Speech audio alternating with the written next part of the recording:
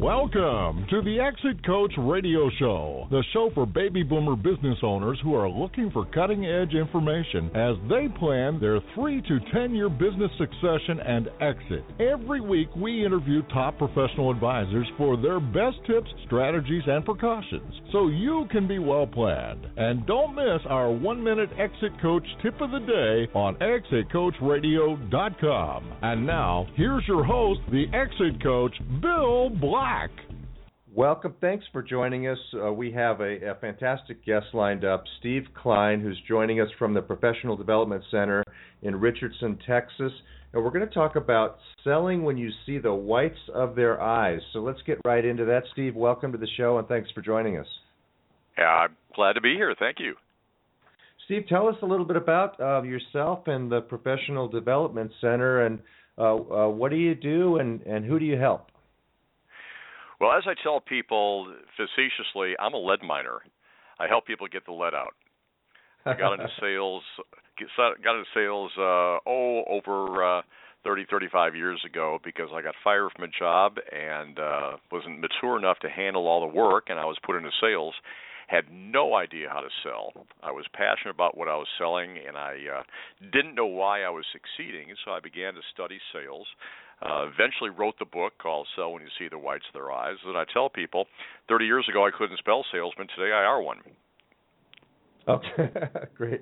Okay, so selling when you see the whites of their eyes. Tell us a little bit about that topic, and what do we mean by that? Well, I didn't write the sales book because I thought the world needed more sales books. I wrote it because I have a little different take and philosophy about what selling is all about. The key area is about relationships, developing relationships with people to become clients. There's 4 key areas in the book. The first one's on attitude. Second part is on activity and tracking what you're doing, the sales process, and then understanding how to implement change in your life. But the title of the book, Sell When You See the Whites of Their Eyes, kind of a play on don't shoot till you see the whites of their eyes, came from a story a friend of mine had told one time. He said if you're in a major city, let's say New York, Manhattan, and it's 2 o'clock in the morning and you're in a hurry to get someplace and you're running through an alley to get there, and a fellow jumps out and starts throwing rocks at you. Well, let's say as you're going through, there's a garbage can next to you with a lid on it. You pick the lid up and you protect yourself. Well, you're probably thinking to yourself, if this guy quits throwing rocks at me, maybe we can do lunch together. Well, probably not. But the garbage can lid that you're holding up to protect yourself is the same thing that many prospects do when they're dealing with salespeople. If you can't see the whites of their eyes because that garbage can lid is up, you can't sell them. Now, if you go to pull that garbage can lid down or shield down from in front of the prospect, they're going to pop it right up again. Good example is going into a retail store and you're looking for something, and a clerk comes up and the question that generally asks is, "Can I help you?" And the first words out of her mouth is, "No, just looking." Well, that's the shield that's up. And again, if you go to pull that down, they're going to pull it right up again. The whole idea, the concept behind what I work with people on in the book is to get the prospect to want to pull that shield down, to want to listen to you, to develop a relationship, and to eventually buy. Mm-hmm. Yeah, and I'm like that. I go into places and the salesman comes up and I say, "No, just looking." But is it because they're not asking the right way? How do we get that shield to come down? I'll give you a good example. Probably about 20 years ago, when I was purchasing my first computer, I went to a number of stores, knew nothing about computers. And since I knew nothing about computers, I was looking for the least expensive computer.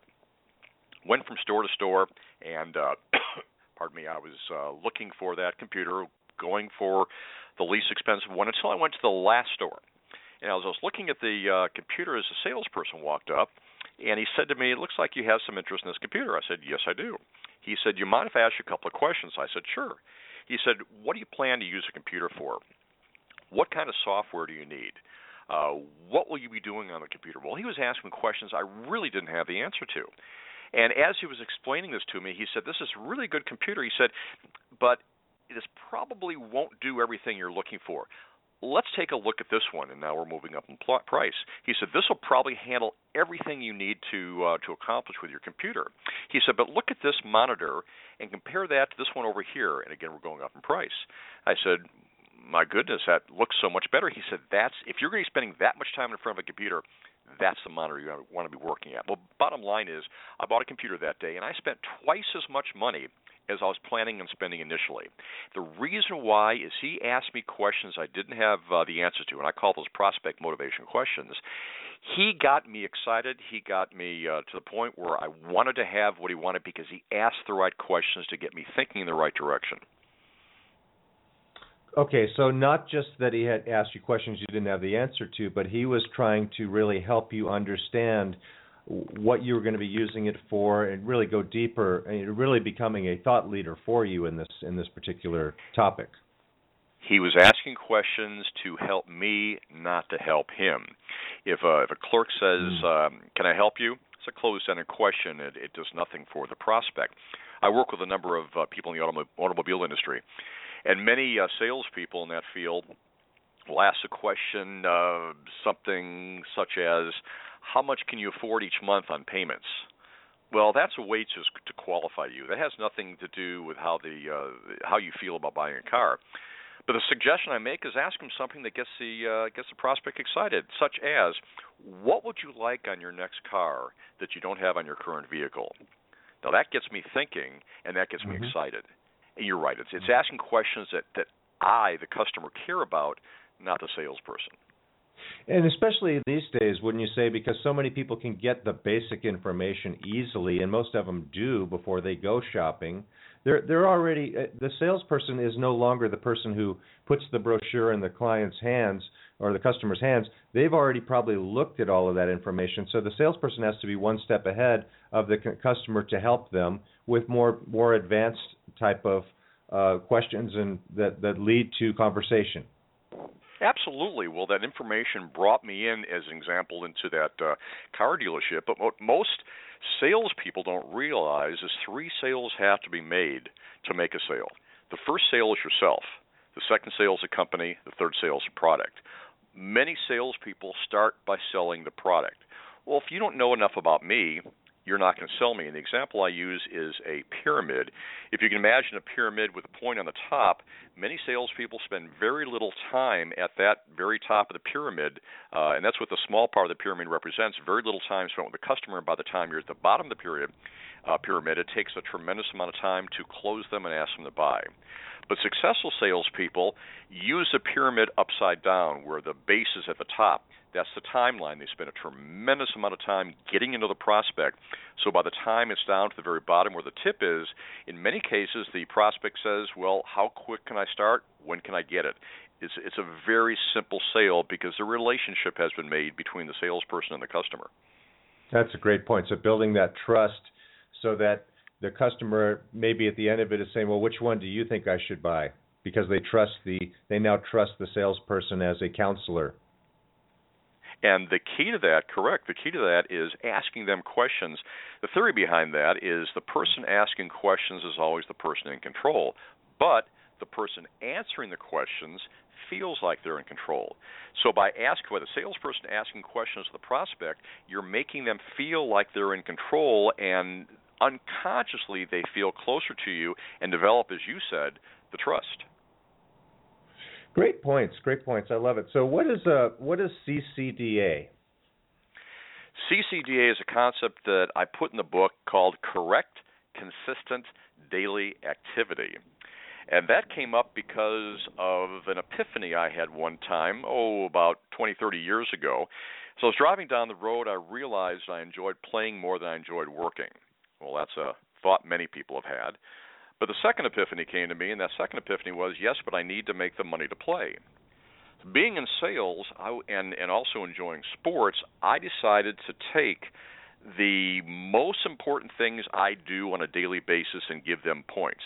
See, many salespeople believe if they don't make a sale today, they've had a bad day. Or if they made a sale, they've had a good day. Well, making a sale to somebody is something that in many cases you have no control over. So my concept is controlling the controllable, doing the basic things, making the phone calls, getting the referrals, booking the appointments. If you do those things on a regular basis, you'll get presentations and you'll make sales. So as an example, my objective each day was to get 200 points. Making a sale was worth 100. Asking someone to buy was worth 50. Making a presentation with 25, booking an appointment was 10, getting a new referral was 5, and making a contact by phone was 1. I could get my 200 points in any combination. But the key to that, the 3 lowest points, is making a contact, getting a referral, and booking an appointment. Those 3 things I had control over.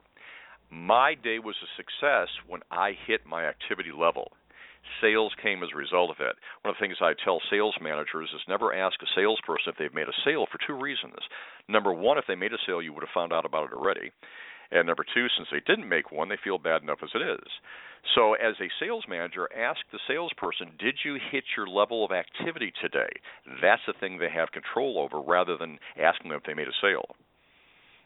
That's great. So driving that activity and making sure that monitoring, that's something you can monitor too, by the way, as a sales manager, which is great to help a salesperson and say, look, if you don't do these activities, you're not going to make a sale. If you do these activities, then the sale will come eventually. You just have to keep getting the points and doing the activities. I love that concept. How do you help become successful? How do I help salespeople become successful? Yeah, how do you help salespeople become successful? Sorry about that. Well, that's the first part of it. Developing activity. One of the things I do when I work with salespeople is help them keep track of their activity for at least 3 weeks. That gives a pretty good baseline on what their success is. And what I do is I take the numbers and divide into the sales we're making to see exactly how much activity it takes to make a sale. Then we work backwards. We focus on how much money they want to make, assuming these are commissioned salespeople, and we break that down into how much money they like to make daily or weekly, how many sales they're going to have to make, and then figure out the activity necessary to do that. And it's not rocket science. It's just doing the activity. One of my favorite movies was with Tom Hanks.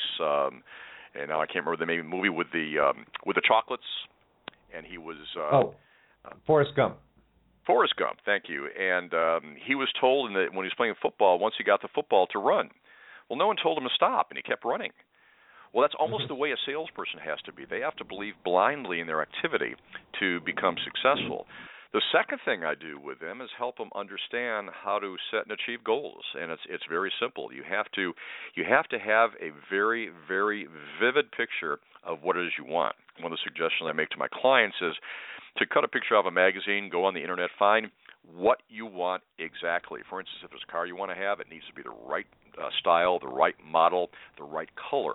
Take that picture, look at it all the time. Write out as an affirmation, the first person pronoun I own a 2016 blank, and keep looking at that. Say that to yourself on a daily basis, and close your eyes and imagine yourself having it. What happens is, since everything is out there in abundance, your mind starts going into overdrive and figuring out ways to help you get what you want to have. Similar to a story I heard one time, a fellow said to his friend, "I wish I had enough money to buy an elephant." And his friend said, "What do you want to buy an elephant for?" He says, "I don't want the elephant. I wish I had the money to buy the elephant." When we're focused on something we want, our mind helps us find a way to get it by focusing on that and doing the things necessary to get there. Yeah, that's a great point. So that's vision, being cognizant of the fact that if you see it, you can achieve it. If you dream it, you can achieve it. But there's a process to that that's beyond just a wish and a hope, right? It's absolutely doing things. There's an excellent recording. It can be found on the internet that was done by Earl Nightingale in the 1950s called "The Strangest Secret." And essentially what he says in there is we become what we think about. But we have to watch our thoughts because many people are thinking about the wrong things, and they attract themselves to that. And the example I use for people is just think back to when you purchased your last automobile. Did you start seeing a lot more of those cars on the road? Well, that's because everyone went out and bought the same car at the same time you did. Well, no. It's because it's on your mind, and we attract to us what's on our mind. So it's extremely important on a moment-to-moment basis to be focused on what we want to have, not what we don't want to have. And those people that have worry and have troubles, if you keep focusing on that, you develop more of it. Yes, you have to work on it, but look at it logically and focus on what's going to happen once you complete the problem or get the objective. Great information. So how important is change in this process? Well, change is one of the reasons. Change is very important. I have that in my website and my company's name. We change all the time. If you look back in your life 10 years ago, you're a different person you were 10 years ago. You'll be a different person in 10 years. If we don't take control of change, change takes control of us. We need to make a decision where we want to be in 2 years, 5 years, 10 years. We have more control over making things happen when we do that. Most people change. They don't like something dramatically changing their life. But if you look around, your change is happening on a daily basis. So by focusing on what you want to have and understanding that, you can begin to make that happen. One of the concepts I explain to people is something called the 10th multiple. If you take $1,000 and double it 10 times, you'll have $1 million, 2004, 8, 16, etc. But what's interesting, at the halfway point, you have $32,000, which is only 3.2% of $1 million. And the example I use, if you told a friend of yours 5 years ago that you would be worth $1 million in 10 years, and you see the friend 5 years later, and the friend asks, how are you doing towards your million? You say, great, I have $32,000. They'll probably laugh at you. The story behind this is that success does not go on a 45-degree angle. Success goes very slow, and the 9th multiple is when you have half your money of $512,000. If people aren't willing to stick with it, they will not be successful. The two guarantees that I tell people is if you would like to guarantee to fail, don't start and quit.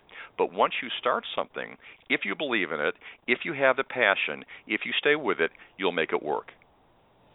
Great points, Steve. Thanks very much for joining us. Tell our listeners how to get in touch with you and find out more about what you do. Best way to get in touch with me is you can check my website, which is PDC, stands for Professional Development Center, pdcchange.com. They can also get a hold of me at steve@pdcchange.com. And if they do send me an email, I'll send them a report that I wrote called 10 Mistakes Salespeople Make and How to Avoid Them. Great information, and also your book, Sell When You See the Whites of Your Eyes, is available on Amazon. Can they also find that on your website? They can find that on my website, and yes, they can get on Amazon also. Well, it's been an extreme pleasure to have you on the show. Great information, and I wish you the best of luck. And I think that maybe at some point in the future we should get together again and talk about some of these concepts in more depth. Love to talk further. Love to talk to you about it. Thank you, Bill. Thanks so much for joining us today. We're going to take a short break, and we'll be right back after this. Thank you for listening to Exit Coach Radio.